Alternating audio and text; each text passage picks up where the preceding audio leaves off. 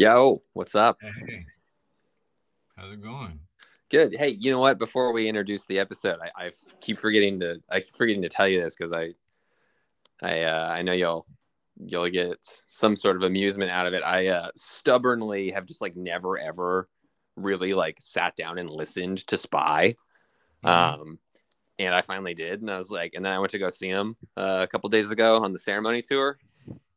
That's a pretty good band. Wow, but I've really been. The fuck have Yeah, I been doing? believe I feel like you are probably stubborn enough. I mean, as someone who also is, to not listen to them just because they've been hyped. Um, at least for me, I like if I'm hearing a lot that I should see a movie, I'm not gonna go see it on Same. principle. Yep. Same. Um, and I think, especially if I'm hearing about this work of art or artist from people whose tastes I don't think align with mine, I'll be like, Yep. yeah, this sounds like something I won't like. but, but yeah, believe the hype with Spy for real. Yeah. Well, at first I had like written it off as hoax for Gen Z, and I was like, whatever. I already lived through like the hoax era of Mysterious Guy Hardcore. Like now this is like the pop culture version of hoax. But you know what? It is, and it rules. And they were so good the other night. I've seen them twice now. Both times I was like, I don't know if I'm gonna like this, and then both times I'm like, this is so good. These guys are so good. Yeah, really good. Yeah. They were my So, first show after quarantine at this, I guess, infamous show in Oakland, um, under a freeway underpass with like cars on fire and probably permanent hearing damage from a firework blowing up beside my head. But yeah, that was their first show and my first show back from after quarantine, and it was wild. And then I saw them. I think I've seen them 3 times now, but I saw them at Convulse Fest, which is appropriate because we talked to Adam last week. And for all the bands on that fest, it was amazing to see the crowd reaction Spy got, because that was, I mean, if there was a stacked fest, that was it. And Spy just, the whole place turned into a beehive. It was, never seen anything like it. That there was not a safe place to stand. And yeah, a dude. You know huge what? They've got the sauce. yeah. I don't know. I don't know. Yeah. Yeah, I'm not even trying to like kiss their ass or anything because I know I No. think I think one of them actually listens to us every once in a while. But yeah, the No, shit, I love it for them. I want to see more of it. dude. Yeah, same honestly. But anyway, hey, welcome to Politicore. I'm Dylan. I'm Evan. Today, dude, we had this was in my opinion, this is like pretty much apex Politicore episode. We say that about all of them, but I just keep, Evan, I don't know what else to say. I just keep having the time of my life talking into the Anchor app with you and our guests. Yeah. Yeah. Well, I'm glad to hear that just on a personal level. But yeah, it's one of these things where even it's easy for me in leading up to these to think I'm way too busy. It's hard for me to justify in terms of my schedule setting time aside to do things like this.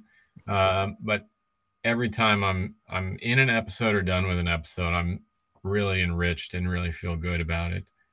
Yeah, same. Yeah, well, I don't know. Like I said, like I think I've told you before, we have like 6 listeners, but I don't care. I'm having fun. So Yeah, I that's it doesn't if it's essentially we're publicizing what would be like uh dream conversations between me, you, and people I admire at like a coffee shop, and then everybody just happens to get to hear it if they want to.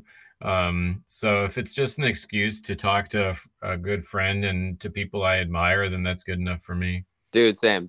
Yeah. It's been awesome. But yeah, will you take the reins for a second and just briefly Yeah. describe our guest in our episode? Sure. Yeah. So Sam Thomas is a associate professor and lecturer in American Studies or in English literature, but in American Studies and Critical Theory at Durham University in the UK. I actually was plugged into him because my wife is more fluent in Twitter than I am, and found that this particular literature professor in the UK was really focusing on literature and metal as one genre or as complementary genres, and suggested that I reach out, especially because we've been trying to, on this show, find a good balance of musicians and academics and just people who are involved in both academia and the music in one way or another. And he seemed like a pretty perfect example or perfect guest for that. So I started communicating with him a few months ago, and we finally, now that he's settled into his school year and I've settled into mine, found some time to set aside across an extremely wide time difference between the three of us. And it was a fantastic episode. It covered a lot of ground. Yeah, Sam was the ideal Politicore guest. If you like metal even a little bit, this is a great episode. If you are constantly wondering why Atlas Shrugged is just responsible for all the worst elements of society, we go there for a little bit. If you are curious about the crossover between American literature, British literature, and how it all ties into just all forms of extreme music, this is a great episode. We're gonna stop talking right now. As always, get at us if there's somebody you want to see on the show. Yeah, definitely get some recommendations in there because we've got some cool guests in the works, but recommendations are always much appreciated. Cool. Well, yeah, thanks everyone, and talk to you later. Yeah, peace.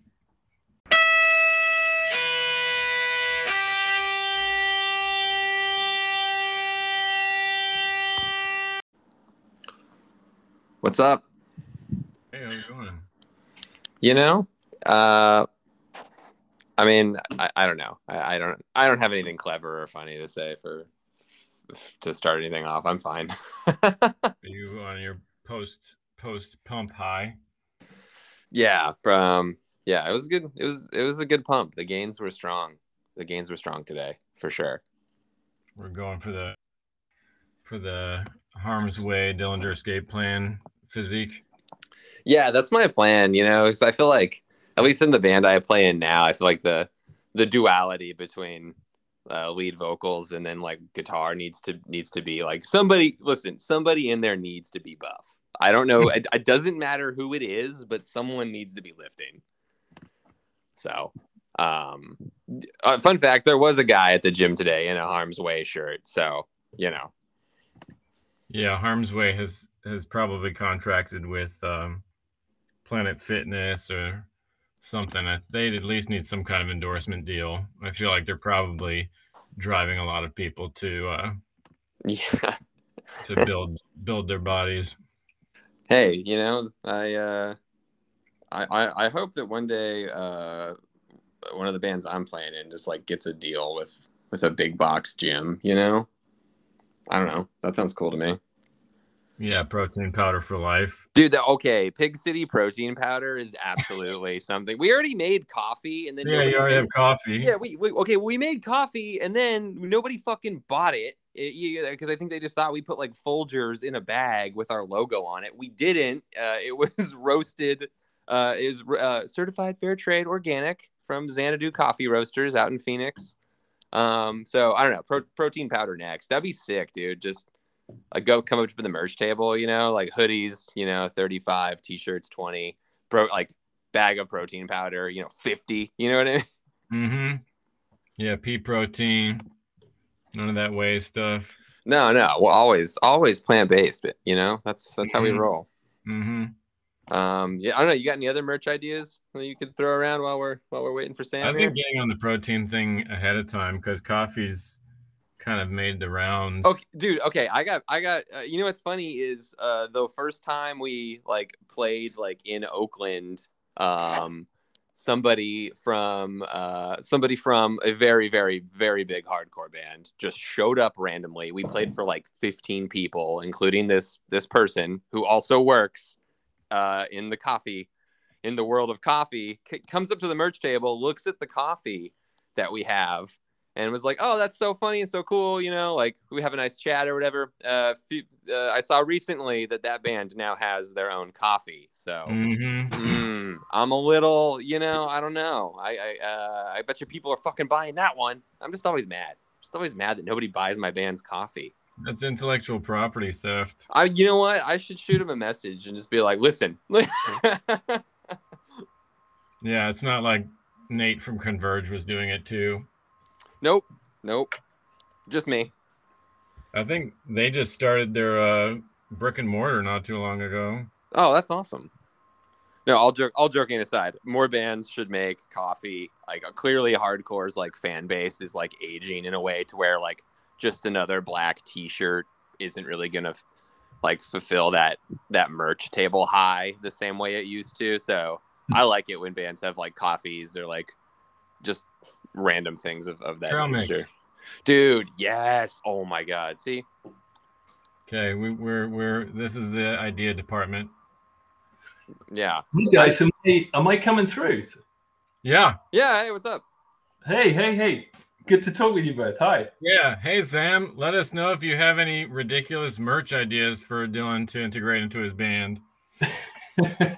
Well, I was hearing about the coffee idea. I know the last band that I saw putting coffee out were Imperial Triumphant, I think. They totally stole that from us too. Pig City was the first everything. Okay. All right, well, I need to. I'll have to get on that and sample some. Yeah. I'm in the process of getting our legal team on a lot of stuff. Like pretty much every band that's doing better than us, they stole something from us. Is kind of is how I'm operating. I think that's really healthy and a good way to look at this community I love so much. Is all just potential adversaries that I need to see in court.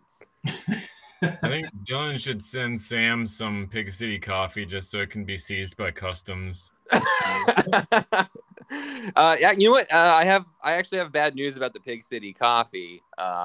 We're not thinking, and when we played in Tucson on our last tour, we didn't load it in because we were like, oh, we're playing a festival. There's too much competition. Nobody's gonna want coffee. And then we left it in the van, and like the Arizona sun just completely all of the Pig City coffee is officially fucked up. Oh no. Yeah.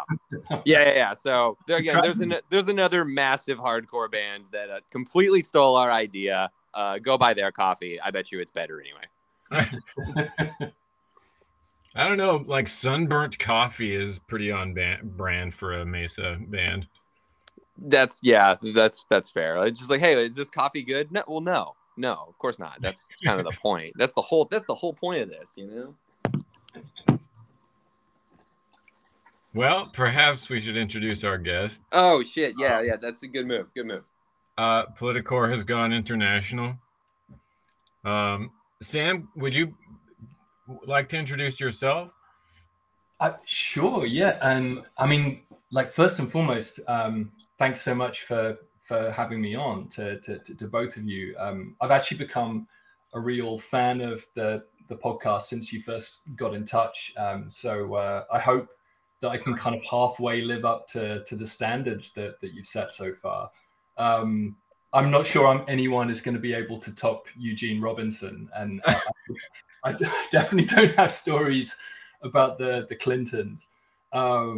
But my name is Sam Thomas. I'm a lecturer in the English department at Durham University in the northeast of England. And I split my time between Durham, where I teach, and what's my new home base in Birmingham, the birthplace of heavy metal, of course. I specialize in modern and contemporary US fiction, particularly the novelist Thomas Pynchon. I'm also very interested in the politics of genre in representations of counterculture and political violence and crime. And right now, my research is mostly focused on the relationships between literature and music, especially metal music. So that's something I've explored in some small scale projects, book chapters, talks, and interviews. And right now I'm in the early stages of writing a book on that subject that's called Feels Like Hell, Metal Music and Modern American Literature. So that's the big thing that I'm developing at the moment. Now, some people who listen might know that I have been an English teacher for a long time, and it's one of these things that should not have seemed remarkable to me, but somehow was, that I guess it somehow never occurred to me that, considering all the British literature scholars in the US, that there would be American literature scholars in the UK. Right. Sure. Is it especially a widespread discipline or area of study? Yeah, that's a good question. Most most literature departments, most English departments in the UK will probably be home to at least sort of 1 or 2 specialists in American lit, and it'd be a mixture of people who work on canonical material or very contemporary material or material that's been sort of historically neglected in the past. But I guess, the discipline of American studies has quite a complex history in the UK. A lot of dedicated American studies departments in UK universities actually closed. So this old system of historians and literary scholars and film people kind of working together under the umbrella of American studies was something that was really part of British university life for a while.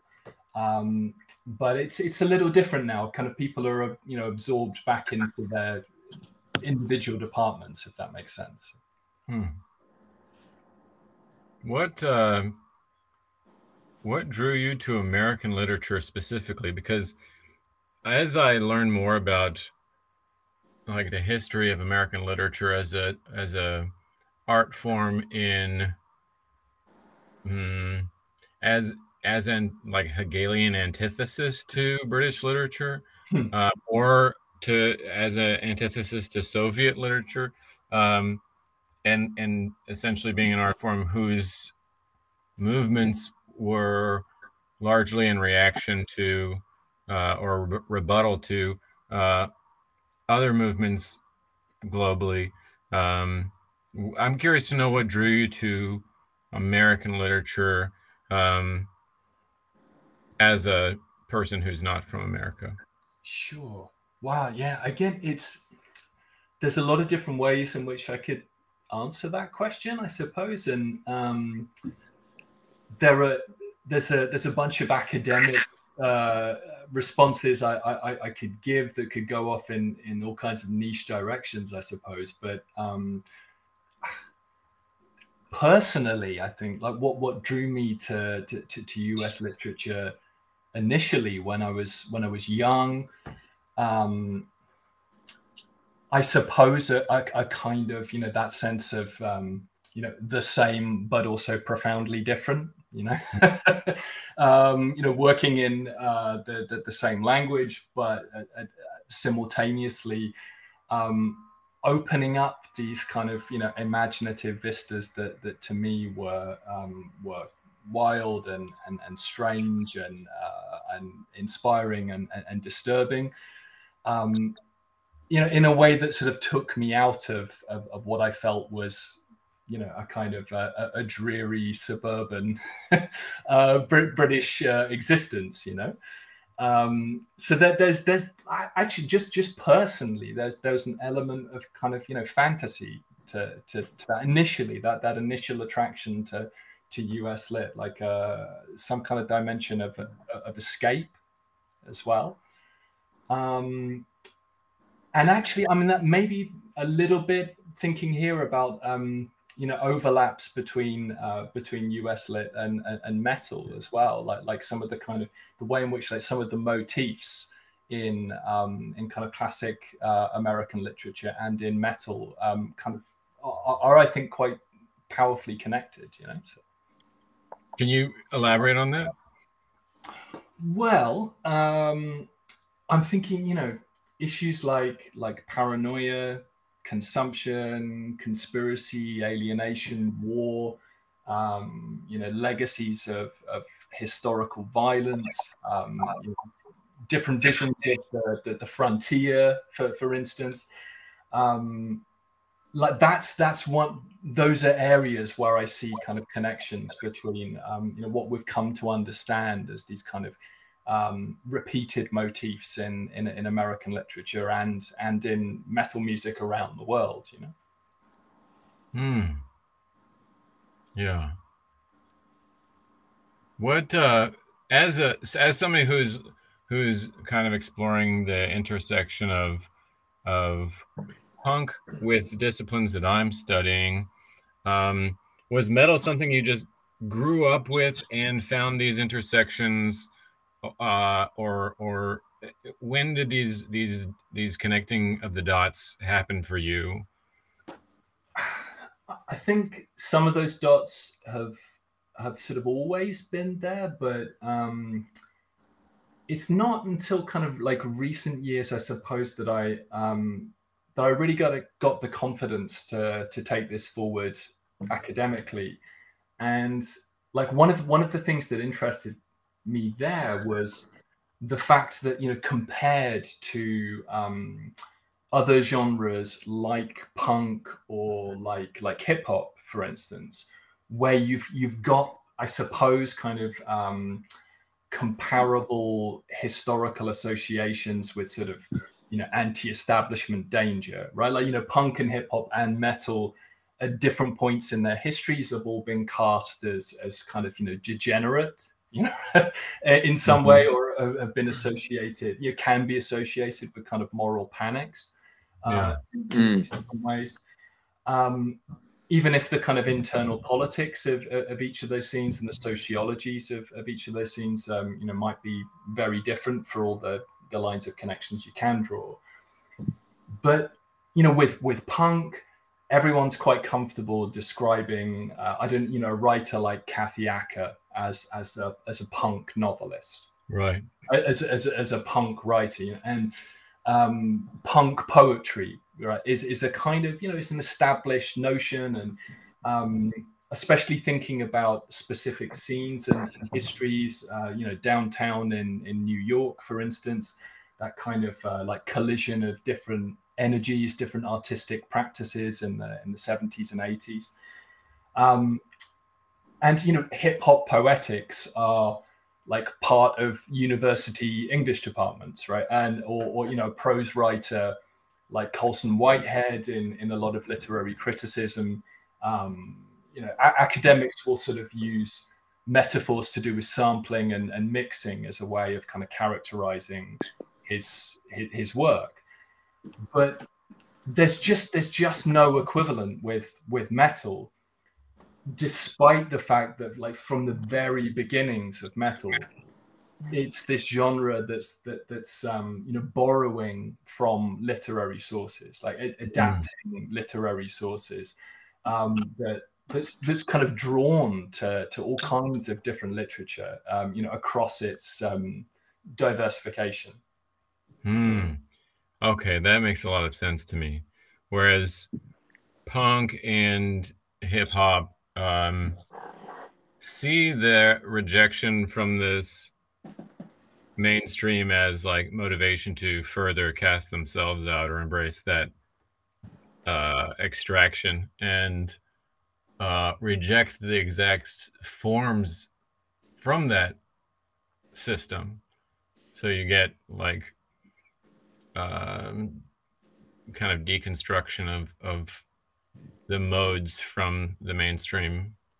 Whereas metal, I mean, one of the things that, especially now, and I hope we'll get into this, the kind of blurring lines between metal and punk, where, I mean, almost any band that anybody is publicizing now has some adjectives or some prefaces that have punk orientation and some that have metal orientation. But thematically, metal is rather canonical, right? I mean, a lot of metal is drawing from Milton, from the Bible, from Dante, from Dickens. I mean, is that kind of what you're talking about? Yeah, to some degree. Like a lot of, and of course, metal's a form that like has a really powerful, like canonical is a great word there, right? Because metal has a really powerful sense of its own canon as well. That like often, you know, acceptance into metal subcultures or sort of initiation into metal subcultures, gatekeeping around metal often kind of involves like an understanding of the canon, like an appreciation for like this set of canonical texts, right? of set text from, you know, whether that's Sabbath or Judas Priest or, you know, through to thrash and early death metal. There's something going on there with ideas of canonicity. Metal, you know, quite obviously has this deep fascination with like the pre-modern past, and a lot of academic work on metal is actually done by people in, you know, medieval studies or like classical reception studies. And what interests me, actually, the stuff that I'm really most excited to write about, is metal that is drawing on slightly less conventional literary sources or less canonical literary sources, and metal that might be using kind of literary reference points or literary points of inspiration in slightly more kind of experimental or even kind of avant-garde ways, you know. That's the stuff that I'm personally most interested in. But that relationship with the canon and with canonical lit, and the weird way in which metal is this art form kind of cast as, you know, an outsider form of music, as a rebellious form of music, sometimes even as, you know, as degenerate, as I've said, that is nonetheless kind of fascinated with these sort of prestigious, like high cultural reference points. Those tensions are super interesting to me as a scholar, and also, you know, just in terms of how I live my own life, you know, so the kind of the cultural politics of that. It's always interesting to me, and I think Dylan and I talked about this maybe a little on, maybe just very briefly on our first episode with a guest, and that was John Hoffman from Weekend Nachos and Ledge and Stomach, and talking about this kind of, you know, in hip hop, if you're in the world of hip hop fans, I think one of the ways to kind of get to know a person is to ask them for their top 5 artists or top 5 rappers. Right. And I feel like a similar kind of way to orient yourself with someone else in this world, with wherein metal and punk have really congealed or like annealed to one another, is did you start with metal or punk? Right. And how did that progress?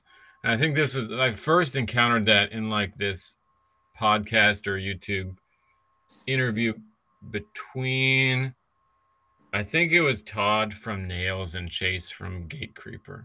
Right. And chasing their own trajectory from kids listening to X to adults making Y. Dylan, do you remember, I think you answered this to me before, but were you a metal kid or a punk kid? No, I was punk. Yeah, it went the trajectory was like just like punk to hardcore to more extreme stuff like power violence and grind. I really did not give a shit about metal until I was an adult. I liked thrash just because I love Suicidal Tendencies, and then they toured with Municipal Waste in 2007, and that's pretty much how I started really loving thrash. But yeah, sorry, punk first.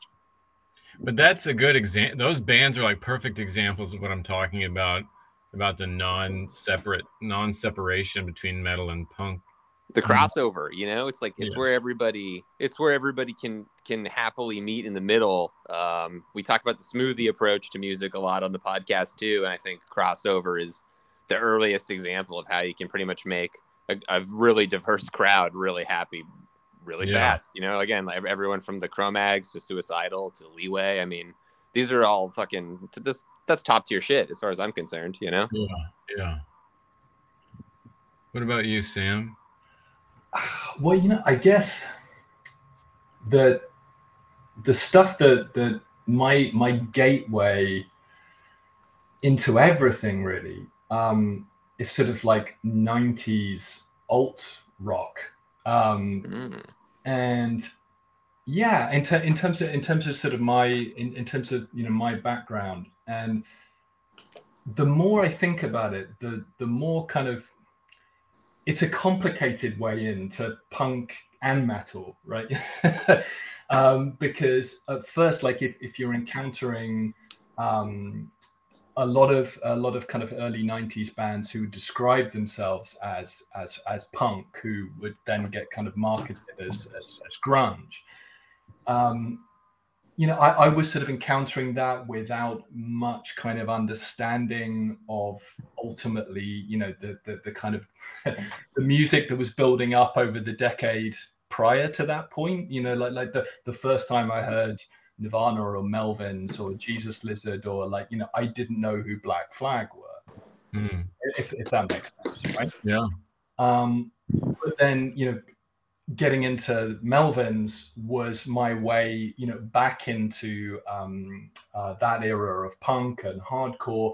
But that was also my way, actually, interestingly, into kind of, you know, the origins of metal. Like I heard Melvins before I heard Black Sabbath. I heard Melvins before I heard kind of sludge and doom, or, you know, I Hate God, or, you know, what. So yeah, and another really important band to me were Mr. Bungle, which ultimately became a way. Actually, Bungle was really my way into like extreme music, and that Mr. Bungle was my way into death metal, into black metal, into avant-garde stuff. Into all kinds of different music, actually, into, you know, soundtracks, and that really sort of, you know, as embarrassing and kind of cringe-inducing as that first record might be, you know, in some respects, that is, you know, a hugely important record for me in terms of the kind of pathways that it set me on. But I guess, you know, always on balance, I was metal before punk, you know, like my favorite band when I was like 11 years old was Megadeth. That was, you know, that was the foundation is definitely has always been metal for me.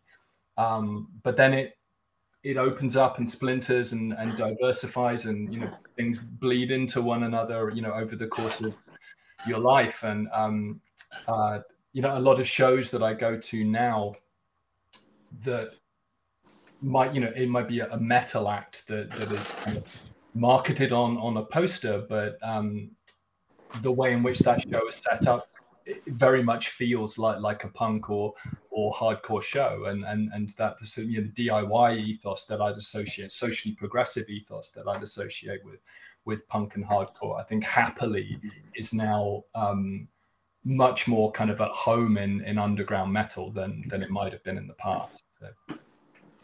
Yeah, that's a really good point. And I think one thing too that like has like led to that greatly is there was I mean there was, still is, and I'm pretty sure always will be, there's always that wave of like kids who are like really into hardcore, and then, you know, somebody somewhere is like, have you heard this Entombed record? And then it's like over. They're like the pipeline, and but then so then like, well, I want to make, you know, I want to make something that's I want to make something that sounds more like that, or sounds more metallic in some way, shape, or form, but I only know how to do shows and do tours and do bands from everything I learned in hardcore. And I think that like you're seeing those like those trailheads kind of all come into one. And again, normally I'm pretty negative about everything, but I actually think that that's a good thing. Because the one thing that's also noteworthy about people who have played in bands for a long time, who are like just strict metalheads,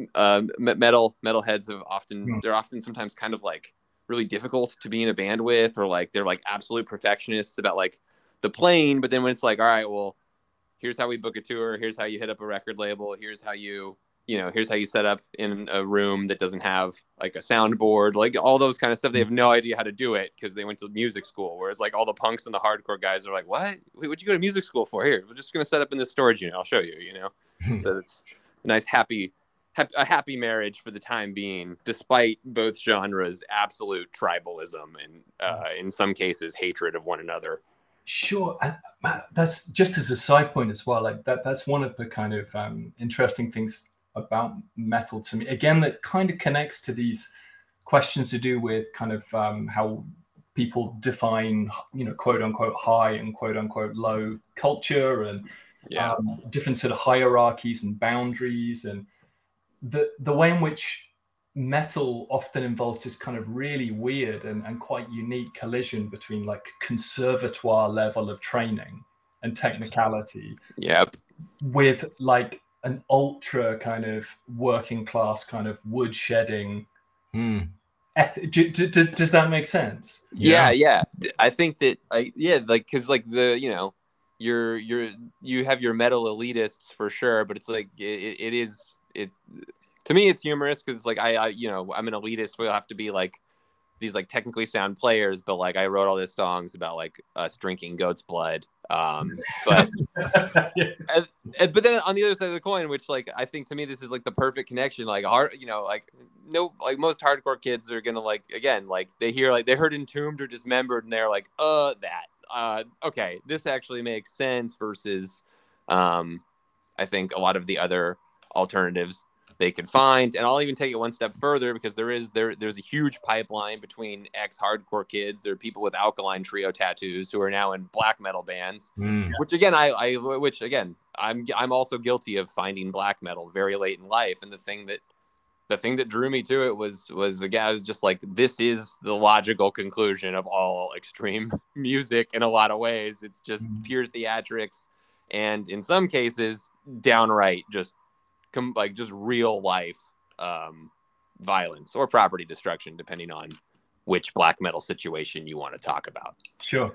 So that's interesting, because sorry, you go ahead, Sam. No, please, Evan, you first.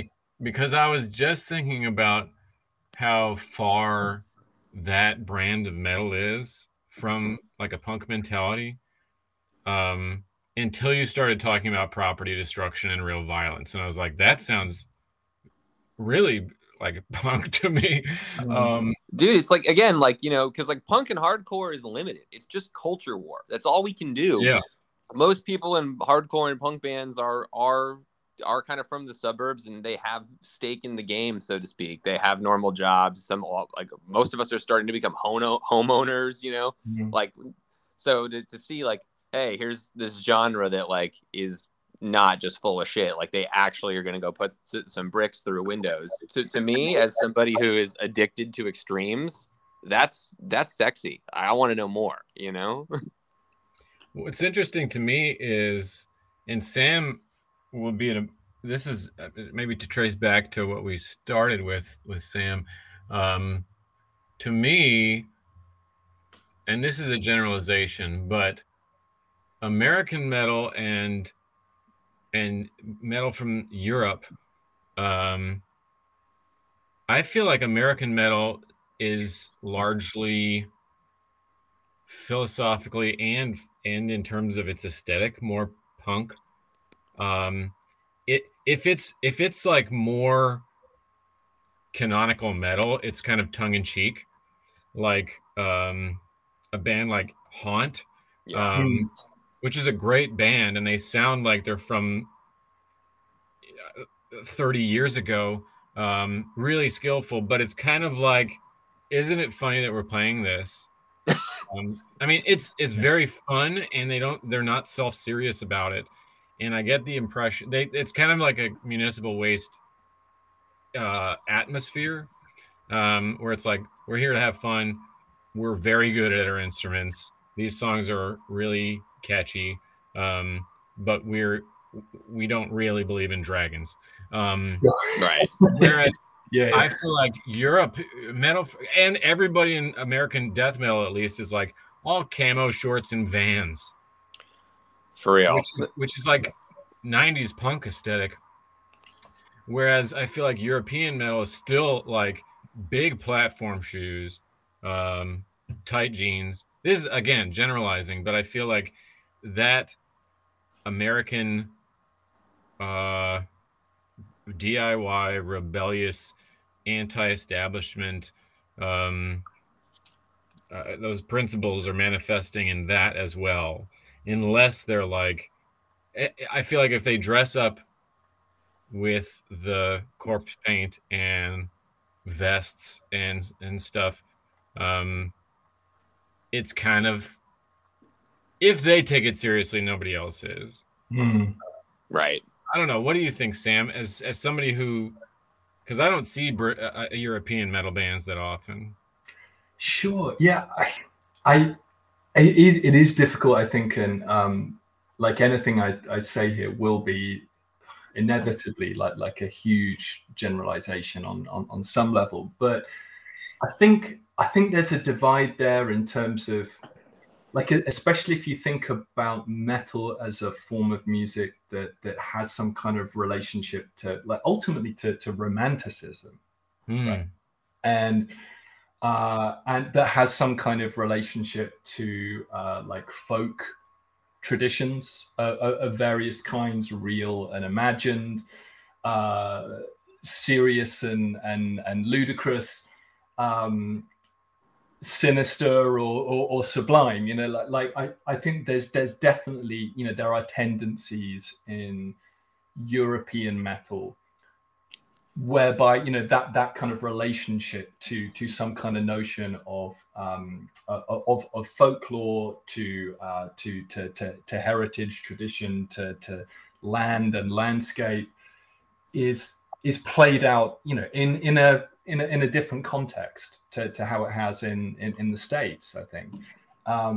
And yeah, thinking of the specific dynamics of US history, and the US as, you know, its settler colonial origins, I think that kind of sets up, ultimately going really deep here, you know, that sets up metal on a different path. I think, you know, US bands are maybe kind of responding to different types of mythologies, you know, in that kind of operate in the culture in different ways compared to how metal might typically do that in Europe. And I mean, if you think about like literary or sort of genre influences on metal, you know, US metal bands are far more likely to be drawing on, you know, Stephen King or H.P. Lovecraft, whereas, you know, European metal bands, you know, you're never that far away from the shadow of Tolkien or something, or something like that, right? So, yeah, that's maybe one way of kind of encapsulating it from my perspective. Again, you know, huge generalization, but you're definitely onto something there. And I think the role of kind of irony in metal as well, the way in which a lot of metal actually really kind of complicates the distinction between irony and sincerity. is, that's a really fascinating topic, like the knowingness of certain types of metal and its kind of theatrical excesses. Yeah, it's funny when you were talking about metal as these kinds of other manifestations of metal as being sublime or sinister.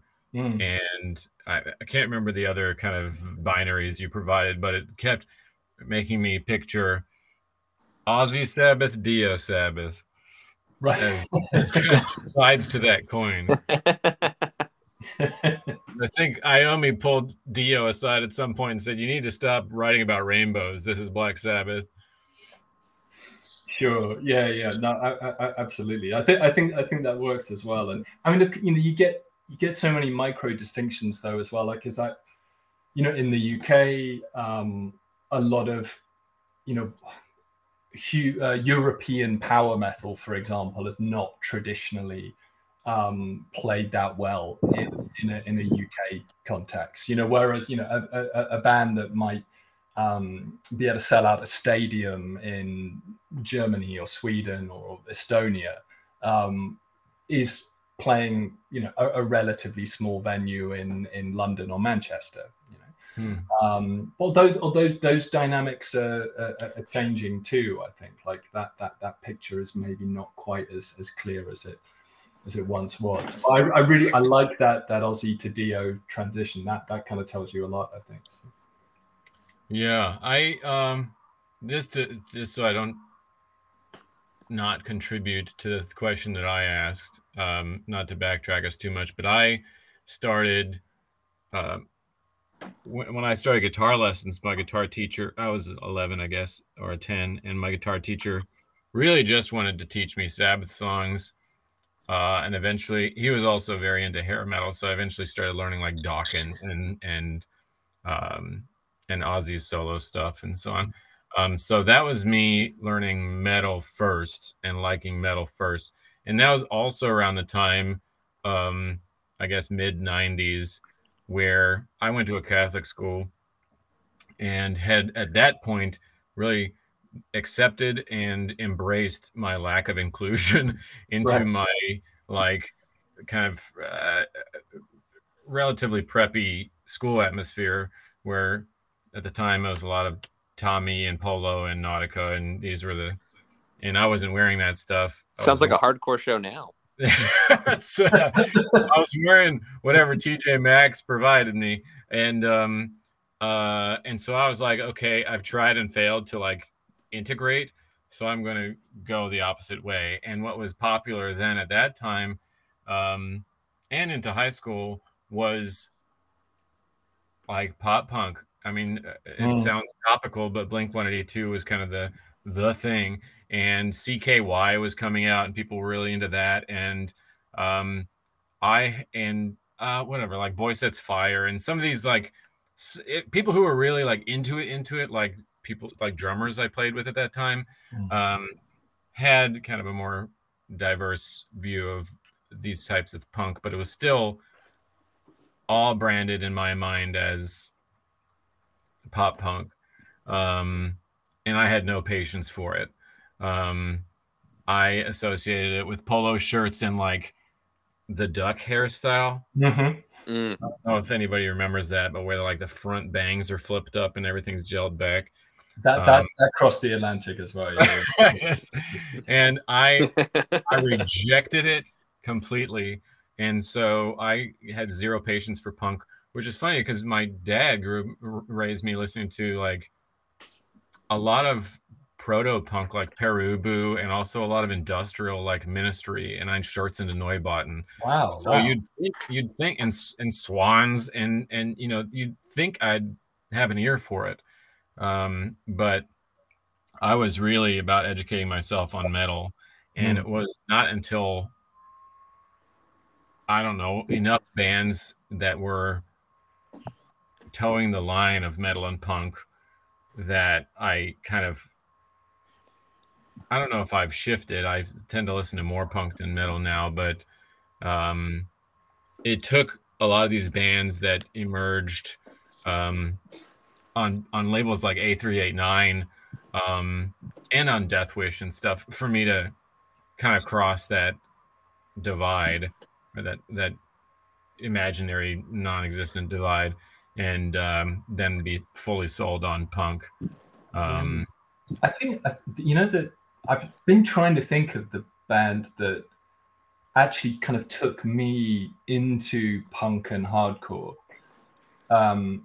beyond that kind of wave of like sort of early 90s alt rock, noise rock, and it was probably Napalm Death, actually. And that they were a band for me that, again, sort of opened up all kinds of different doors, because they are very simultaneously a metal band and a punk band. Right. They you can, a lot of early Napalm Death you can even kind of conceive of as like avant-garde music, right? Like Mick Harris was like guesting with John Zorn, right? Which is incredible, and they sort of had a presence on like British TV as well, like kind of really unbelievably, considering the type of music that they were making. And I think Grind and Napalm Death specifically was really important to me in terms of figuring out how these worlds could kind of intersect, and kind of cross-pollinate and enrich each other, and and how they could actually become something else as well in their own right. Yeah, I've always kind of conceptualized grindcore, although it's kind of become this purified its own genre, but to me it's always been essentially fast metal with punk ethics. And when you say it, I know we'd say exactly when you say it like that, though, it sounds infinitely less dangerous than I think a lot of the purists would want you to believe. How would they describe it? I mean, grindcore to me right now is one of the most gate-kept subgenres, if I'm judging strictly by like comment sections. Let them let them have it. Boring. Next, you know what I mean? Like, well, how would you describe it, or how would you think that they would want to describe it if that description isn't like cutting the mustard or whatever the idiom no, is? it cuts the mustard. It's a good description. I just think that, like I can already picture one of them listening to it and like, oh no, that's not it. Like, because I think that there is the illusion that with grindcore specifically, and people in death metal bands with no sense of humor, there is the illusion that you're doing something so much more profound or so much more actually provocative than you are. If you remember a while back, there was the trend of calling your live show a ritual. Luckily, this is the one time where I'm like glad that language actually shapes reality, and that we're all just kind of like stuck in that forever, because that got memed out of society very quickly. Everyone just started making fun of it, and no one ever talked about it again in a positive way. But I just love the idea, because I've seen some of those shows rather recently, and they haven't called it a ritual, but it has all the markings of one. Oh baby, it's a ritual. I just love the idea of somebody with like a hood with a like sheer black face mask within the hood that they probably got at Party City or Paper Warehouse, asking for their drink tickets, or like, I love that. I think that again, like a lot of grindcore, a lot of metal people in bands, not all of them certainly, but a lot of them have like really become more self-aware. Like you look at a band like Midnight that is completely self-aware, that it's intentionally silly, but it just fucking kicks the shit out of most bands you put it up against. Like like I can absolutely picture Athanar going up to the bar in full gear, being like with like no accent or anything, and be like, hey, can I get my drink tickets? Yeah, thank you. Like I love it. Like that guy rules. But I think that with grind purists, there is this, like, again, there's an element of like, this is noise, not music, and we're trying to like do something uniquely subversive. We're not trying to run parallel to pop culture like all the hardcore bands do, like all the thrash metal bands do, and like now all the death metal bands do, which again, like think we talk about blue check mark hardcore and death metal and thrash. I mean, that's all there. Whereas with grind, the goal is to, I think, sometimes subvert away from that, but to really no avail. I don't think you can insulate yourself from the reins of the culture machine. So yeah, and also, I mean, there's just thinking over some of the things that have like really grabbed me this year actually as well, like some of my favorite music you could describe as grindcore. I don't know if like I love the Escuela Grind album. I think is fabulous, and the like Worm Rot record as well, I think is really incredible. But yeah, so there's still like extraordinary creativity there, I think, but once you get into the weeds as to, you know, what kind of constitutes grind vis-a-vis power violence, or what, you know, I start to kind of check out at that point a little bit. So. I think rightfully so. I think it's like for metal fan, that I feel like is kind of a metal trait that has become a thing in punk circles, which is like equivocating over whether the genre hashtags are accurate. Right. Go on, say more. Because metal fans are super into, is this blackened sludge, or is this like sludgy black metal, or is this like, you know, post grind neo folk, or is this, you know, these are, or, you know, whether the genre title is the prefix describing whether this thing is founded in grind. Like, is Thou a black metal band or a sludge band? Is a, you know, a lot of people will say it's like blackened sludge. Jesus. Which is a very visual descriptor. I bet there are people. I bet there are disputes about like what constitutes authentic troll metal. You know, like as for, you know, which kind of like troll mythology is the most kind of appropriate. Oh yeah. You know, like I'm sure there are these kind of like micro controversies where these things are just so intensely kind of policed and renegotiated. And you know, it's not the bands doing it. I mean, it's never the bands. It is almost always incredibly lazy music journalists. Like, sludge in of itself is a term that, if you're a genre purist and you're using the term sludge up on your high horse, like, congratulations. Someone at the New York Times coined that when they saw I Hate God 30 years ago and didn't know what the fuck to call it. So, like, I don't know about that one, you know? I feel like, I mean, to continue with the Thou example, they probably barely call themselves metal. Yeah, absolutely. They're all like more legit anarchists than almost every punk musician I know. You know, they're all working at these co-op bookstores, in anarchist co-op bookstores and record stores in like Baton Rouge and New Orleans, and probably never play metal in their touring van. It's probably all like John Baez or something.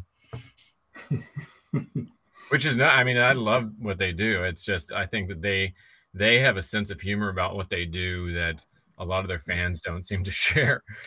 Right. Yeah. Speaking as a fan who takes their art form seriously, but also loves how self-effacing and kind of ironic they are about all of it. Yeah, no, they're a special band for that, precisely that reason, I think. Like, but for the balance that they kind of strike there. So. Yeah. I'm curious to know,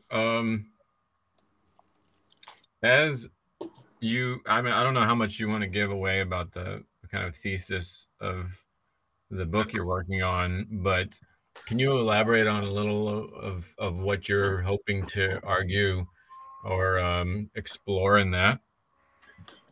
Yeah, no, of course. And I guess a big part of it is I'm sort of interested in the importance of the distinction between the literary with a capital L and what is called quote unquote genre writing, because when it comes to metal and genre writing, like we've touched on this a bunch of times already, there's actually a really like well established feedback loop, right? I don't know how many metal songs have been written inspired by some aspect of Lovecraft, or I mean, it must be in the many thousands at this point, and right the way through to like the guy from Revocation writing like Lovecraftian metal songs that also kind of quote Cornel West and like implicitly sort of answer back to Lovecraft's racism, or there's the Finnish band Abhorrence used Lovecraft as a way of kind of processing questions about climate change and the notion of like hyper objects. There's all the the Tolkien stuff, Stephen King, Frank Herbert, sci-fi, fantasy, horror, RPGs, comics, gaming. Like there's a really strong overlap there in terms of reading, listening, and watching. There's overlaps in terms of fan communities. These are mutually enriching, and you'll often find sci-fi or horror writers are metal fans, will post kind of Spotify playlists of metal tracks that they write to or that have inspired their work in some way. But with metal and the literary, it's that asymmetry that I'm drawn to, like the fact that it's like an unrequited love affair. So that's part of my kind of foundational thesis, that metal is obsessed with the literary, but the literary doesn't love metal back. And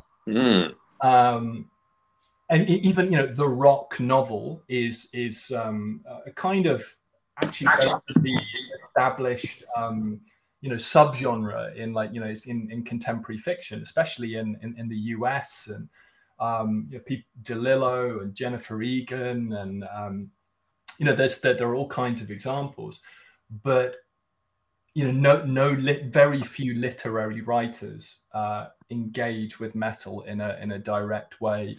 Very few literary writers would sort of identify themselves as metal fans. There are exceptions, really interesting exceptions, but they're rare. So that's kind of at the foundation of the project. Beyond that, what I'm trying to do is take particular writers and then use certain writers as ways of kind of tracking the orbit of particular experiments, particular ideas, claims and counterclaims on the legacy of certain writers. So there's going to be a chapter where Burroughs, for example, is at the center of what I'm doing in that particular section of the book, looking at cut up ideas of transgression, genre blending, queer subtexts, of course, looking at direct ways in which Burroughs's techniques have influenced metal musicians, but also thinking about that kind of more broadly. And you're talking about Edgar Rice Burroughs, right? No, William.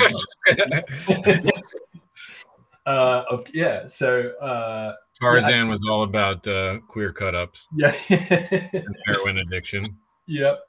And like JR from Pig Destroyer is like an important figure in that work. Someone I've already interviewed for a shorter piece.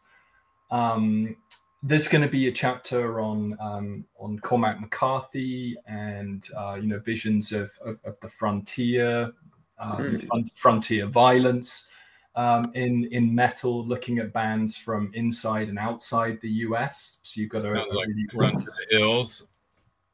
Sorry?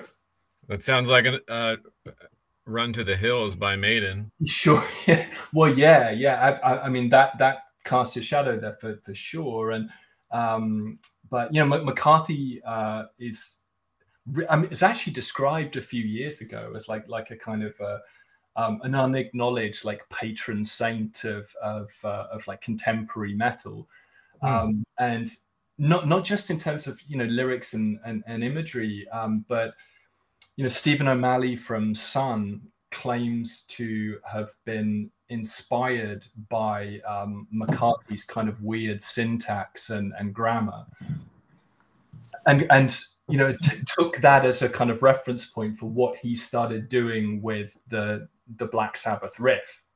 And that, starting to kind of explode open, the grammar, if you like, of the riff into these kind of pulsing drones and waves. And so it's not just in terms of lyrics and imagery, but actually trying to get into sort of musicology there in terms of the relationship between like metal composition and the written word. But I'm going to be looking at a lot of different material. I'm hoping to write on Oceans of Slumber in relation to ideas of like new Black Gothic, and Afrofuturism in relation to Vernon Reid, and his relationship to James Baldwin too. And there'll be a chapter on poetics and the influence of Sylvia Plath on kind of contemporary metal lyricists. And some of the interview that I've done already with Cat Katz will be the kind of like starting point for that. So yeah, it's a pretty expansive project. It goes in a lot of different directions, but 5 or 6 chapters clustered around, held together by a focus on a particular writer or set of writers, and then exploring how different types of heavy musicians have responded to that material and kind of made it their own, or transformed it in some way. Yeah, Plath. I just recently did a review of a split between Bastard Noise and Demonologists, and one of the Demonologists songs, actually most of them feature a vocalist who goes by Mouth Wound, and one of the songs is inspired by or integrates Plath quotes. Oh wow! Okay, all right. I have to note this down. So yeah, that's crowdsourcing. Yeah, you're going in the acknowledgements, Evan. That's great. Yeah. I have been wanting to kind of talk about this for a second, Sam, just because I know that it's a central part of your work. But can you say a little bit more about the kind of like the new frontier in relation to like political violence, and also how you're going to be incorporating extreme music into that? This is I feel like this is my favorite type of stuff to talk about. I was really hoping to get your thoughts and pick your brain on it. Sure. Well, so there's like, on one level, I'm interested in how some of the mythologies of the frontier that are in themselves violent, or thinking about the Western, but that with a grim kind of irony are actually covering over real historical violence, if that makes sense. That's the sort of tension that interests me in terms of how metal kind of engages with images of the frontier, with the history of the West, specifically, like thinking here about Cormac McCarthy. I'm interested in groups like Wayfarer, for instance, there, and when it comes to the kind of contemporary politics of the frontier, then I suppose that'll be the point in the project where I really kind of have to confront what is often like politically disastrous in metal as well. For all the ways in which metal does offer us all kinds of creative and progressive ways of thinking about a whole variety of different issues for all the ways in which metal gives us, catharsis and inner strength and solace, for all the ways in which it can be kind of community building, and like metal in itself kind of erects plenty of boundaries, right? And the kind of policing metaphorically that's part of metal communities, and the kind of the canonization of metal is something I think I'd like to relate actually to to what it means to kind of actually police borders. Maybe there's also stories there about kind of the globalization of metal. Metal is often so kind of attuned to to region and to a sense of place, and and that can be one of the most beautiful things about metal, but it can also be one of the most kind of toxic and problematic, and those ties to blood and soil ideologies that run through metal, and not they're not there by accident, and they keep on recurring for a reason. So through my research, I'd hope on some level to address those kinds of issues, and to start exploring how metal itself might help us to kind of actually think through or think beyond some of that. Does that make sense? I hope I wasn't rambling too much. But no, I think that made sense, and at least from what I'm gathering is like this is looking at the genre and all of its, of course, respective subgenres, and seeing kind of those like the seeds that have been planted to where like you've got everything from bands that are we would classify as politically progressive. We would classify as maybe even in some cases apolitical, or in some cases we would talk about as being politically more on the side of fascism, and how the same genre and how the same kind of like how the same exposure to various like literature, cultural signifiers in their region might lead you to different sets of politics, or in some cases, if you're just like a band that kind of just like sings about like kind of like dragons and fantasy, maybe none at all, or maybe something along those lines is kind of what I was taking from what you were saying. Yeah, absolutely. But I think it's like there'll be a specific focus on the U.S. frontier, on how that history has been processed and mythologized and written about, and how metal musicians respond to that, and the history of the West. But then this broader sense of frontiers of various kinds, like political frontiers and sonic frontiers. So okay, that makes sense. Now it's all. I think I've got a better picture now. That makes sense. Yeah. So two different levels, I guess there, but it of all the times to write about frontiers, given what's happening in both of our countries, and then this been happening for a long time in many respects, but that's something I want to be kind of attentive to. So.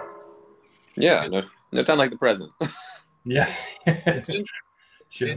You're helping me to understand some stuff a little bit, because just in order to categorize, and I think I have unfairly generalized, but I think of, as with grindcore as a good example of this, and with crossover also as a good example of this. I think that something that distinguishes metal and punk, even when they sound like one another, for me at least, is when I decide to put them. Maybe this is where deciding which prefix is appropriate based on what the solid core genre is being, is the lyrical content. And I find that if this is, I'm probably cherry picking, but I feel like punk themes are about questioning power structures, local and global, and metal themes are about embodying them. Like I think that metal is often about assuming the role, sometimes kind of as an aspect of fantasy, of being in a position of power. Whereas punk is about kind of dissolving those. What do you think? That's probably an unfair generalization, but what do you think, Sam? Sure, it's a generalization, but there's something to that. And actually, like, I mean, just with that kind of backdrop of the American frontier and everything that we were talking about previously, you know, thinking about the importance of like a kind of iconoclastic, masculine, rugged individualism in metal. You know, and you know, metal's often quite suspicious of the collective. Like, you know, metal's often kind of, you know, contemptuous of like of collective or communal experiences in terms of like, you know, thematics, right, and imagery, and you know, often suspicious of authority and government on some level, like cynically, nihilistically. But you know, a lot of metal is sort of underpinned by this a kind of like a celebration of like the rugged individual, and a celebration of like a certain kind of strength. And I mean, of course, that's like, you know, it's screamingly fucking obvious and ridiculous with like, you know, Manowar or something. But right. But in you know, that's often there in much more kind of subtle ways, I think.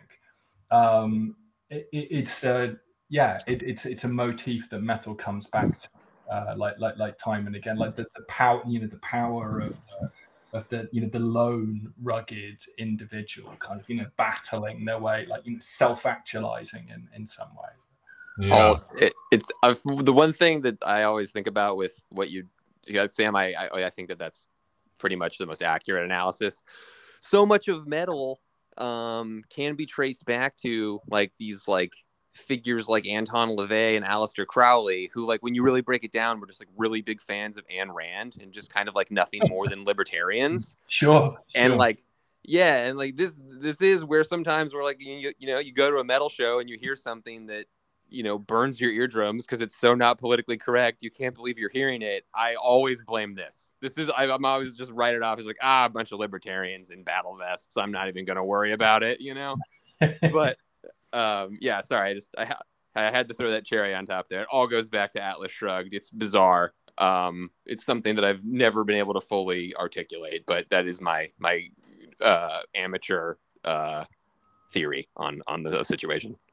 My God, I bet actually there's a hidden story there about, you know, the Ayn Rand as some kind of like hidden hinge in the sort of thematic development of like particular kinds of metal, at least, or I really think you could actually trace that through, you know, it's dressed up in occultism, or, you know, exactly as you said, like, you know, do what thou wilt shall be the whole of the law, and so on, as you know, but there is a kind of a libertarian ethos to a lot of metal, I think, that like really persists as well.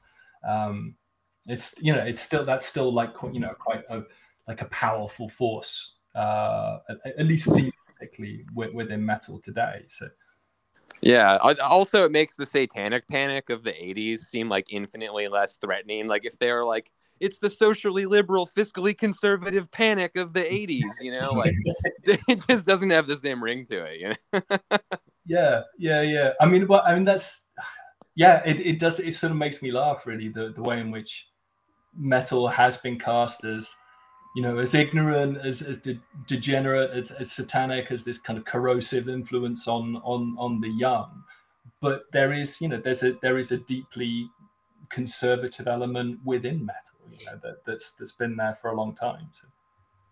Yeah, it is eternally one of the easiest punching bags we have, and I think it's like really funny too, because you'd think, again, as somebody who's been more into punk and hardcore my whole life, I'm always just like, we are way gnarlier than they are. What the fuck, dude? Why are they always getting all the cool news stories? You need capes. That's, Dude, for real. I know. Honestly, I know. We're going to go back to the drawing board after this. But anyway, Evan, I know you want to say something. I'm sorry. I never miss an opportunity to bring up how Ayn Rand has completely ruined all elements of our society.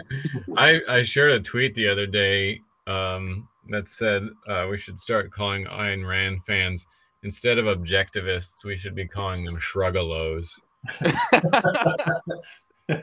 Which I think I'm hoping that'll stick. But I think that helps me a lot with my contextualization of like where punk ends and metal begins, where it's and I'm going to try and follow this thread through, but it feels like maybe metal is more individualistic and punk is more collectivistic. Because, and I also feel, maybe this is contradicting what I just said, but I feel like there's something kind of, and this isn't a criticism, it's part of, I think, why metal is such a good catharsis and also an escape. But I feel like a lot of metal, because of its adherence or integration of lore and storytelling, it's not especially personal, with some like notable exceptions where you've got, I mean, most of the time the exceptions are kind of ballads. Like I know that on the Great Southern Trendkill, there's some like really heartfelt ballads, and on what is it? Maybe on a couple of the post haircut Metallica albums have some kind of ballads that are a little bit more personal, or thinking, oh, Fade to Black is kind of, but I think of punk as much more immediate, current, topical, and actionable. Totally. I mean, and metal songs can be, metal songs might be dealing with like, I don't know, like the concept of time or something. Like, yeah, right, yeah, like, or the decay over millennia, and the kind of like that sense of like a kind of cosmic scale sometimes. Yeah. Yeah, that's really important to metal. That's also connected to some of its literary and kind of genre or pulp connections as well, and influences. But yeah, like that. I mean, of course, there are all kinds of counterexamples. Like metal can deliver, has delivered plenty of that kind of personalized or sort of street level, embodied grit, like over the years. But I think there is that emphasis on a kind of scale, sometimes even beyond the human. Yeah. And that also might be one of the ways in which metal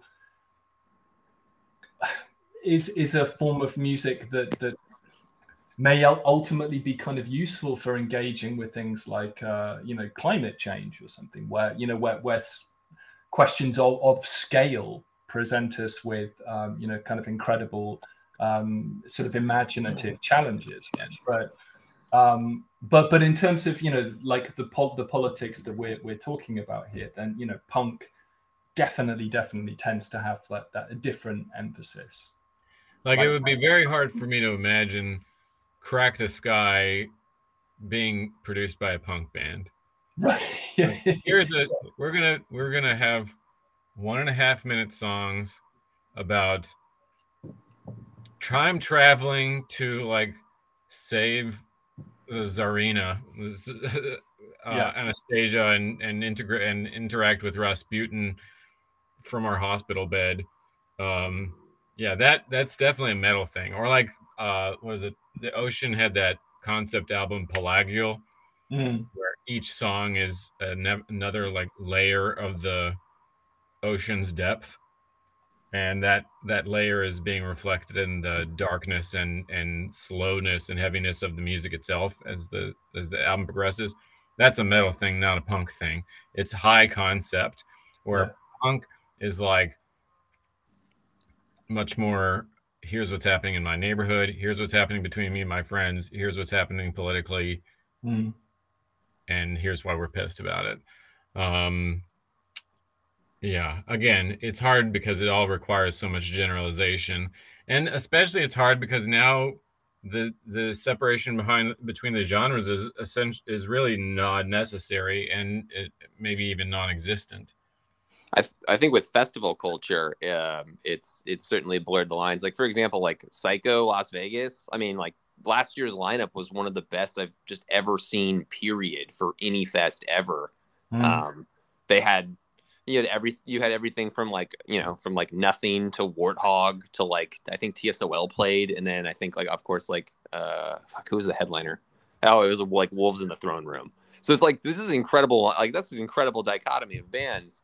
One essential caveat too, I also wanted to add with the rugged individualism. Like, I think that like punk and 80s hardcore has the more collectivist, like, here's my 30-second song about Reagan and why we're not really a big fan of the neoliberal era we're entering, or Thatcher for that matter. But New York hardcore kind of regroups and brings back this like rugged individualist mentality. Not because these guys are all big fans of Ayn Rand or anything like that, although I'm sure some of them are now. But because it is this authentic music, like literally from the streets of New York City. And of course, rugged individualism is going to be an appealing set of kind of an appealing worldview for somebody who's come from that kind of a background. Yeah, no, that's a great point. Like, that can kind of manifest itself in different ways in punk and hardcore, like for different reasons, and with NYC hardcore, right? Like that's sociological. Yeah, right. Like it really is. Yeah, no, that's a great point. Yeah.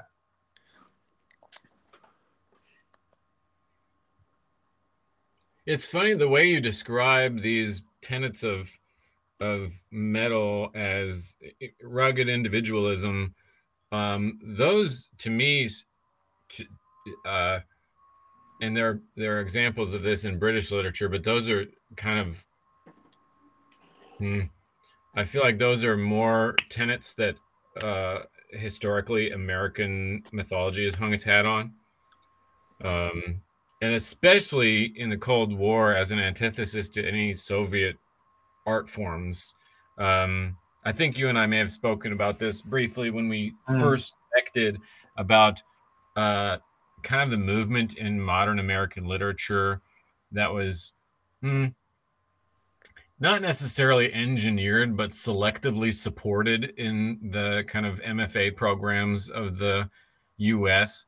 Sure. To emphasize solipsism and individualism as an antithesis to the collectivism of Soviet literature and the Soviet art forms, similar to the like emphasis on abstract art as something that could be an antithesis to what was then, I think, required to be representative art in the Soviet world. Yeah. So I think if we could, is there something, especially since you have your expertise is an emphasis on American literature, is there something thematically, but is there something thematically American about metal then? Because examples are like James Fenimore Cooper and stuff, who also had this rugged individualism. But I think there is actually, and yes, like there are all kinds of ways in which you can tie the sort of roots of metal back to kind of European romanticism, but I think the way in which a lot of those romantic ideas get kind of transfigured and remade in a US context. And then ultimately, you know, with your example of the Cold War era and you know, particular types of art and storytelling that they get kind of, you know, valorized and you know, literally funded by the CIA, right? Like right. quite famous. Yeah. There are ways in which, you know, for all the ways in which American literature is this incredibly rich repository of you know, of critique, right? Of you know, what's called, you know, naysaying and, you know, chronicling trauma and violence and alienation and US literature on one level has kind of has functioned, at least historically, as a kind of as a sort of imperial projection. You know, the way in which American literature has been exported around the world. You know, American literature in terms of, you know, soft power, right? And that I think has kind of, you know, left its mark. And you know, a lot of the bands that I'm going to write about when it comes to the sort of frontier and, you know, Western section of the book are European bands, you know, who are kind of responding to these kind of, you know, US mythologies, and in some cases critically, in some cases not, you know, some cases adding to them in interesting ways. But yeah, the cultural influence of the US and the ways in which a certain kind of model of rugged individualism gets kind of sold to the rest of the world, and you know, gets exported and, you know, processed through literature, of course, like most powerfully through film, you know, through Hollywood, through the, you know, that culture industry and kind of dream machine. Like I think that has a huge influence on how metal develops inside and outside of the US.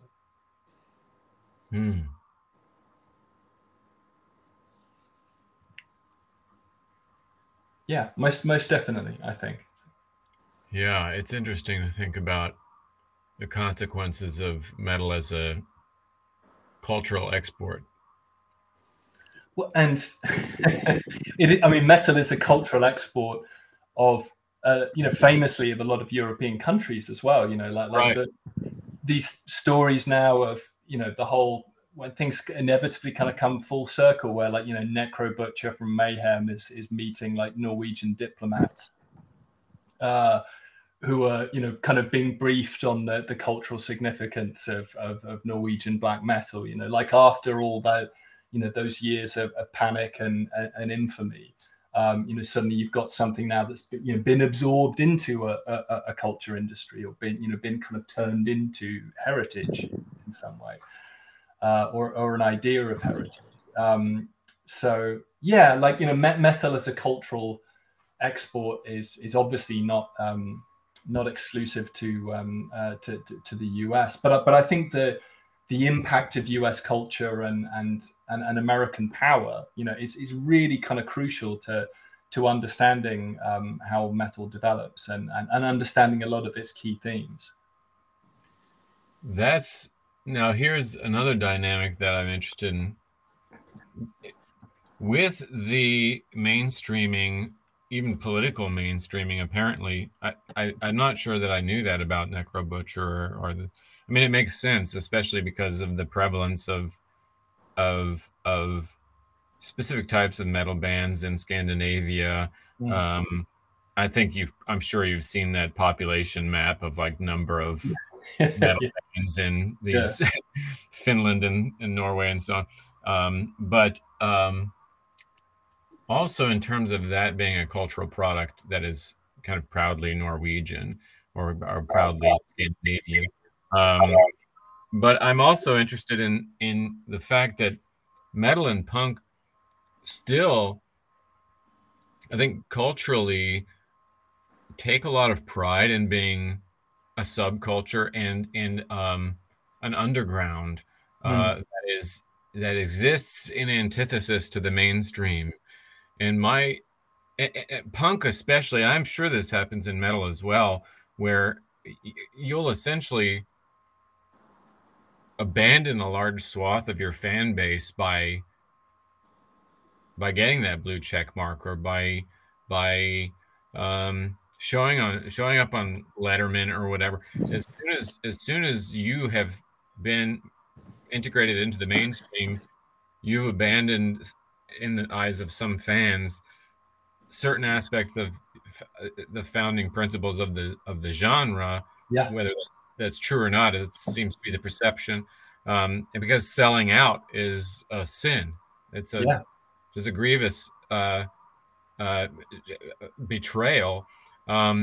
So what do you make of that in terms of these cultural artifacts being integrated, because they're cultural artifacts that have been around enough and have become prevalent enough that they influence the mainstream culture? And when you've got people who grew up listening to punk, playing punk, sleeping on punk couches, becoming college professors, like a lot of the people a lot of the academics we talk to started out as these little skater kids or something. And now they're part of the establishment, which is not a criticism. It just means that you get enough kids who had certain cultural aspects of their childhood that they still have, and then they are integrated into the adult world. What does that mean for the genre if the genre is definitively countercultural? Yeah. Well, it's wow. Where do I even start? Like, I mean, that's such a brilliant question, and it's something. It's something I think about all the time as well. Actually, one of the writers that I'm, I guess I'm best known in niche US lit circles, in academic circles, for my work on this novelist Thomas Pynchon, right? Who, through his whole career, is constantly coming back to these questions about what it means to be underground, what it means to forge a counterculture, ethically, politically, practically, imaginatively, how to kind of, resist the worst excesses of selling out, whilst also kind of recognizing that, of course, we are all sort of like hopelessly kind of bound up in the mega machine, that we are all somehow kind of complicit, and, how to find a home within institutions, especially for someone like Pynchon, who has clearly throughout his career shown a lot of sympathies towards sort of anarchist perspectives, right? And those questions are part of the story of punk and metal as well, and I wonder if we're kind of designed to sort of live in a kind of tension there, where we have to accept on some level that anything and everything will be kind of commodified with the current frameworks that we're living in. But at the same time, there's always kind of capacity to carve out space, right? Whether you're talking about physical space for communities, for performance, or whether you're talking about a kind of imaginative space, if you like. That there's some kind of dialectic there between kind of incorporation and resistance. Or looking at it in another way, some kind of like intertwined lines of flight, or I don't know, whatever kind of critical theoretical metaphor you want to use. But that's something that kind of haunts me, actually.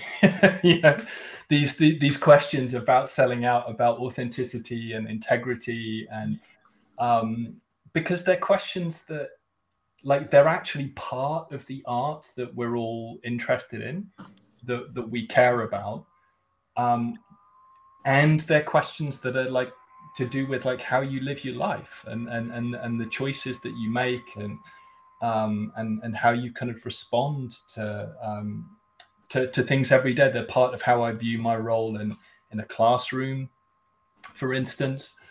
And yeah, I find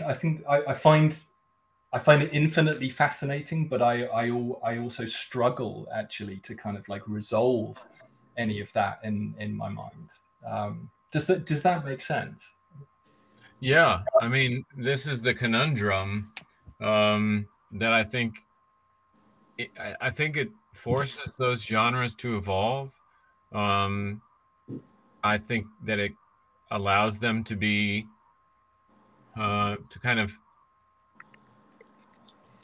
it allows them to have generational responses to the predecessors. It allows kind of intra-genre antithesis and synthesis. Just to bring back Hegel from earlier. I'm not sure. Yeah, I mean, I ask it because it's something I wonder about all the time. And especially if you get somebody from Mayhem who, as we mentioned earlier, is like who can be really more countercultural than a band like Mayhem, who's really did a lot to instantiate the destruction of existing norms and institution, literally destruction of them. And then to be, going through security checkpoints and shaking hands with politicians and doing their best to make their country look good internationally, Sorry. No, I mean, I was going to say, I mean, with regards to some of the Norwegian black metal, anyway, I think like the acts of violence did still come from a pretty nationalistic place. So like to see them shaking hands with their own heads of state might in a weird way be the actual conclusion to what maybe some of those guys were really going for. And additionally, I think like the reason why people don't know what to make of like some bands being successful and how to still throw shows that count as DIY or countercultural in any way, shape, or form is like what Sam already alluded to, is our current economic structure has so many things in place to where like you just eventually are getting beat down and paying Live Nation to see your favorite band, and your favorite band doesn't even really want to be on the Live Nation show or the Live Nation tour, but they don't really have a choice now because the band was doing well, and shit, they have a mortgage to pay for, so now they got to do this shit. And like the entire way our economic system is set up is to keep people from actually doing anything other than culture war, right? Like with most people, like the example I always think of is when people thought there would be like civil war if like Donald Trump won again in the United States. To me, that's just not plausible. People aren't going to abandon their jobs or their mortgages because we're already in an economic system that banks on precarious labor and knows damn well that you're not going to actually take up arms in the street or anything along those lines. And the our free time is also kind of dictated in that way. Like I'm gonna go see my favorite band at the Live Nation show because this is all this economic structure can produce for me to consume. This is all I've got.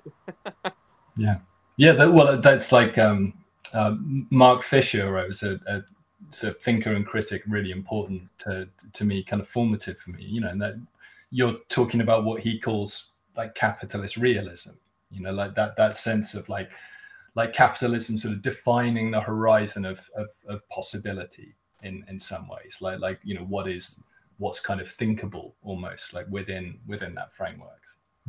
Yeah, and like again, like I think that we've all in some capacity worked with young people at our jobs. Like they all know that this shit doesn't have to be this way, and they want to know why. And I think that's again, like there are other avenues to where, like, I think that hypothetically, if we had if we had everything from more funding to the arts to, wage increases across all industry, at least speaking for my own country, I think that the question of, like, did this band sell out, all of a sudden becomes, like, not as important, because you're living in this much more equitable society where labor and innovation are actually rewarded, not just who owns the means of production, to put it in Marxist terms.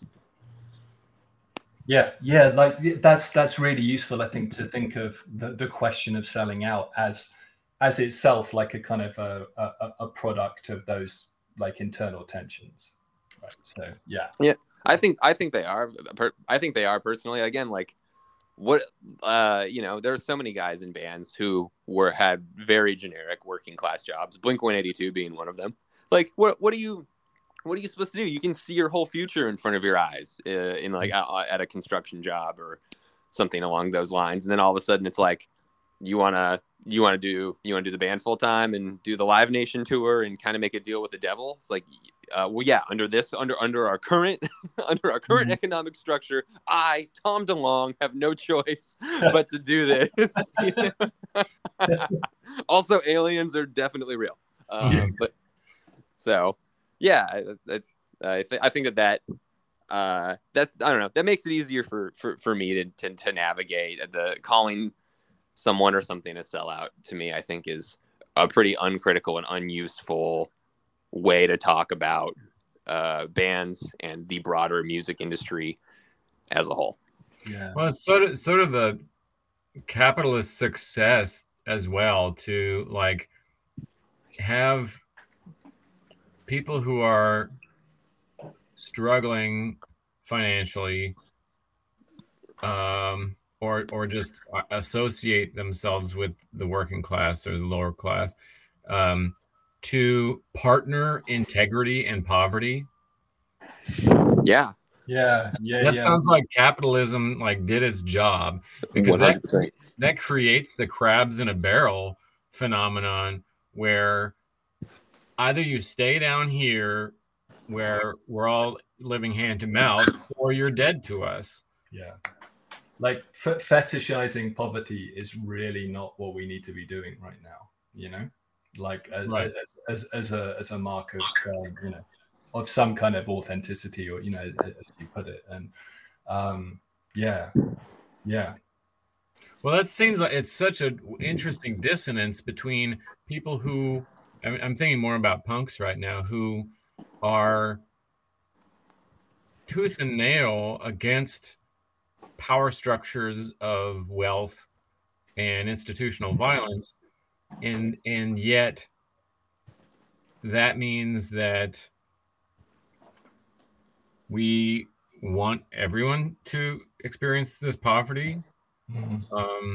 I don't know. It sounded, I was able to formulate it more until it came out of my mouth, but I think it sounds like capitalism is a lot of punks who espouse poverty as a form of authenticity are doing capitalist rhetoric's job. 100%. By keeping this focused on, like, horizontal control rather than vertical control, where if you can kind of shame your community members into not trying to ascend economically, then less competition for the people who are, less competition for the people who really are espousing capitalist philosophies. Actually, a really interesting book that I just started reading by Rachel Greenwald Smith, who's a literary critic, a US literary critic, called On Compromise. and she used to be in like a kind of sort of punk riot girl band, I think, and there's a chapter in there on punk and the notion of selling out, and how our kind of ideas of compromise as like a kind of positive liberal value might be kind of, you know, looking more kind of problematic at a you know, in the kind of era of Trump, right? And like, I think she's trying to figure out how you can kind of return to like a kind of a punk ethos of no compromise, without then kind of falling back into what's problematic about the kind of selling out discourse. Yeah, so it's one of the, I'm really keen to kind of push on with reading that, because, you know, that it's, I hope it's kind of getting to the heart of some of these questions. That sounds like a very worthwhile read. And like two, I think the thing that like Evan was talking about with like punks and hardcore kids in the United States, and kind of the like almost like the fetishizing, like, you know, you should always have a bad time on tour, your band should never, you know, be anything more than than just like a basement kind of show band. I think like we're like really blind to like how much the arts have been slashed. For example, like a lot of bands in like a lot of touring bands in Canada, or even in the UK, to my knowledge at least, are able to apply for like a grant before they go on tour. So like there's been multiple instances where like Canadian bands like get a grant before they go on tour or whatever, and that's basically shit. So like if their show tanks, or if nobody can put them up for the night, now they have hotel and gas money. Whereas here we do the like, good fucking luck, looks like you're sleeping in the van again kind of routine. If your show tanks on a DIY circuit. And I don't know. I think a lot of it just comes back to the, you know, a lot of the solutions to making everything like a more equitable place and letting people actually live the life they want to live are kind of already right in front of us. And we've chosen to intentionally slash the funding for anything that might improve the lives of people who want to do music or art or literature full time. And it's forced them into a precarious service economy now that we are no longer an industrial one.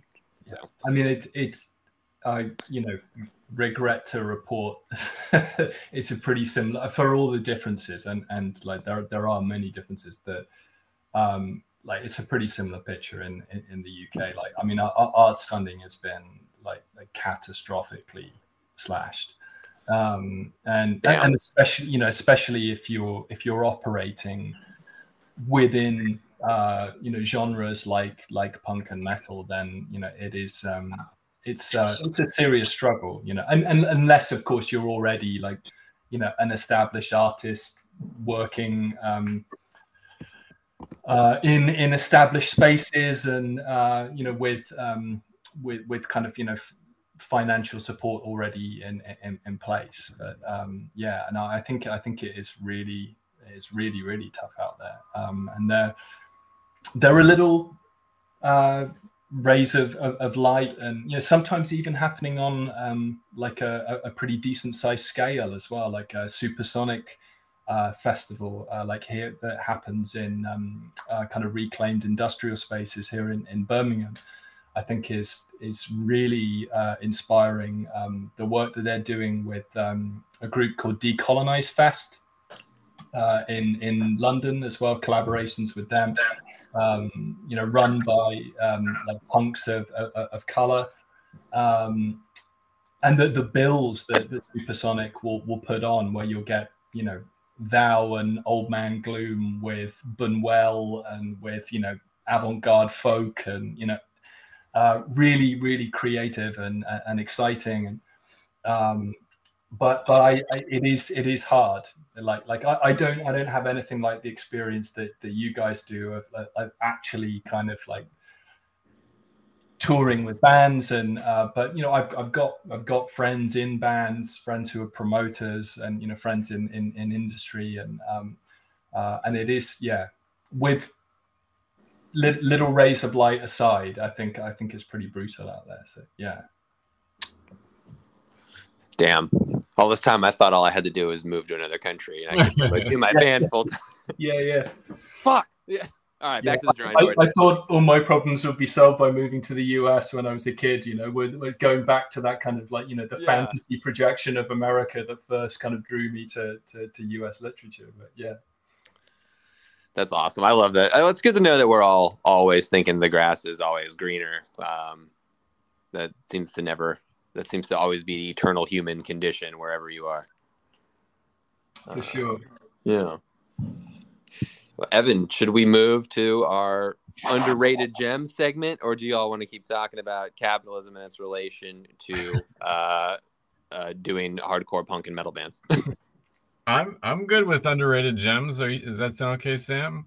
Yeah, absolutely. That sounds great. Cool. Do you want to start, Dylan? Yeah, I'm good to start. Actually, I have two quick ones. The first one is Greyhound from Oakland, California. Just perfect fucking hardcore band. I don't know what else to say about that. And then the other one is Pissmixer from Reno.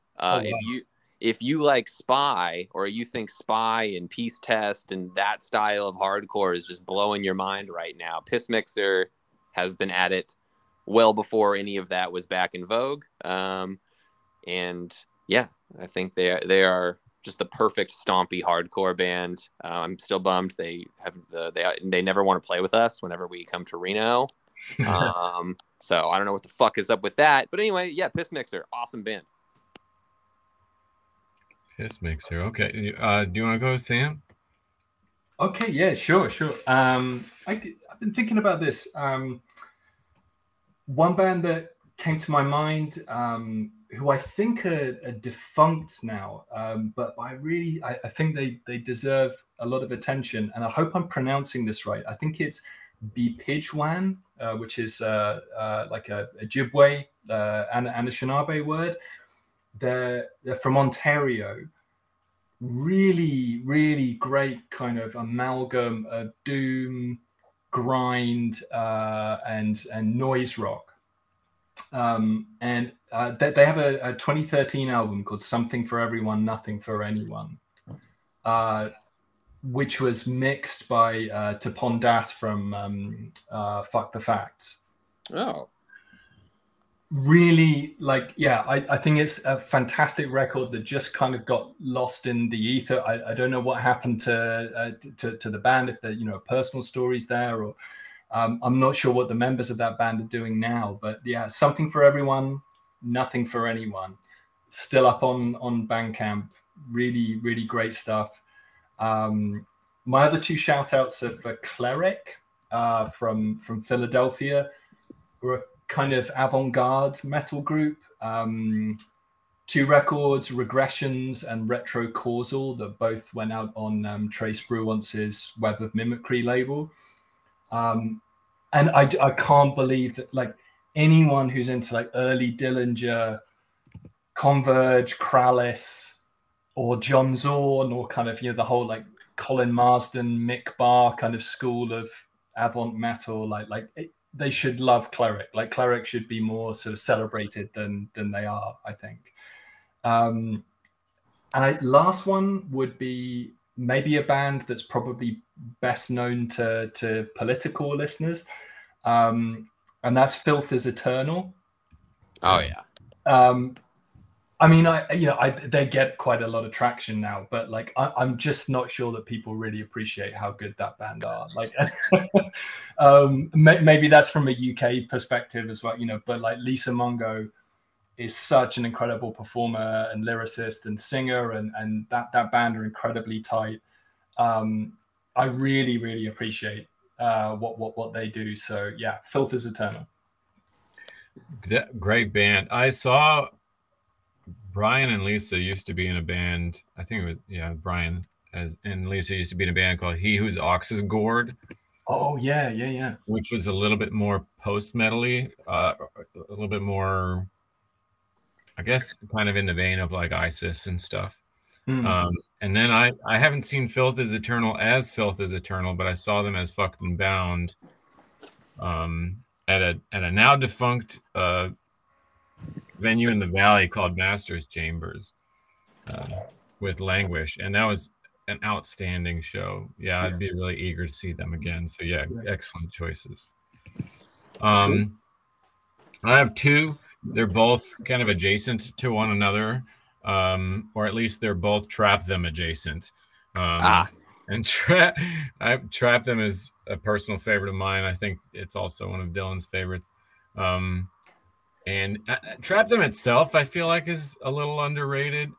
They are, I mean, people who know them love them, but I don't know that they're. It would be hard for me to decide that they were appropriately rated because they're amazing, and I don't really hear them talked about often enough. But their kind of previous incarnation was Backstabbers Incorporated. And it's not the same band, but it's got a lot of what I love about Trap Them.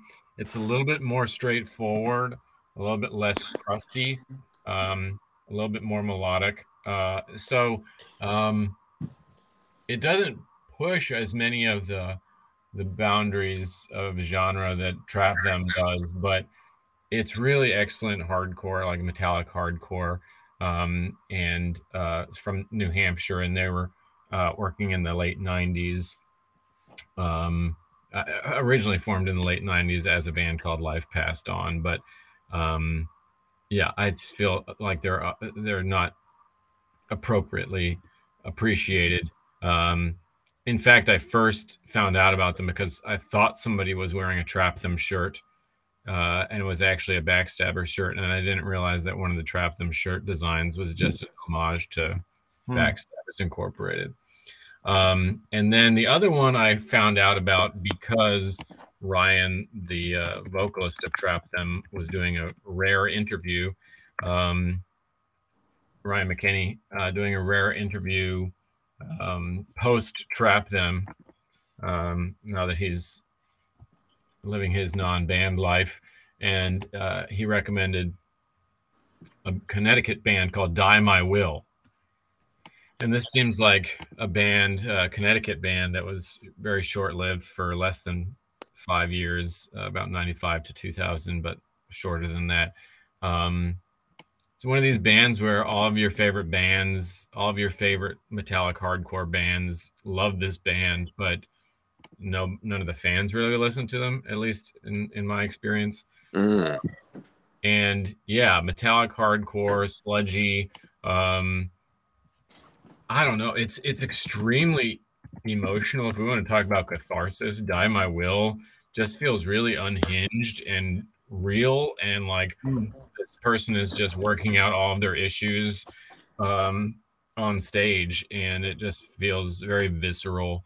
And I think that they just recently re-released or reissued their main release called Endless Suffering on Blasphemer Records, but it's probably sold out by now because it was pretty short. Maybe Endless Suffering is the name of the track, not the album, but yeah, worth checking out. Yeah, I think that people should go check Die My Will out. Everybody's got a lot of homework to do. Is what it sounds like. I've been scribbling down all this stuff. So me too. I don't know if you can hear the clacking of the keys, but that's what I'm doing. I put it all. I also put it all in my like stupid Spotify library for later. So, hell yeah! Well, that's awesome, man. This is per usual, just another flawless Politicore episode. I really appreciate the two of you having me on, and I hope I was halfway coherent. It's I'm really in the grind of term at the moment, So maybe not the most sharpest, but like it was an absolute pleasure. And like I said, I'm a fan of the podcast, and I've become a Pig City fan as well. Like recently, I just think I think that's incredible stuff, and I really hope the band can go from strength to strength. Dude, Sam, thank you so much for saying that. And like, no bullshit. I think you're the perfect Politicore guest, and I hope that this was like a very welcomed like mental break from the difficult point you're at with the semester or term, I think is what it's called. Yeah, no, really appreciate it. Really appreciate it, and I'll be listening in future as well. So. Amazing. Yeah, it was a thrill. Sam and I have been kind of putting this in the works for a little while, ever since, and I had to give credit where credit is due. My wife found Sam on Twitter and recommended that I reach out, and this is the broadest time difference that we've had for any guests so far. So we're really broadening our horizons, literally and stylistically, with the metal angle. So yeah, it was a pleasure, and yeah, thank you so much for taking your time to talk with us. Awesome. Thank you, and take care, both of you. Yeah, absolutely. Thanks again, Sam. It was awesome, and we'll talk soon anytime you want. I'd love to. Yeah, let's keep in touch. Bye. Absolutely. Hell yeah. Definitely.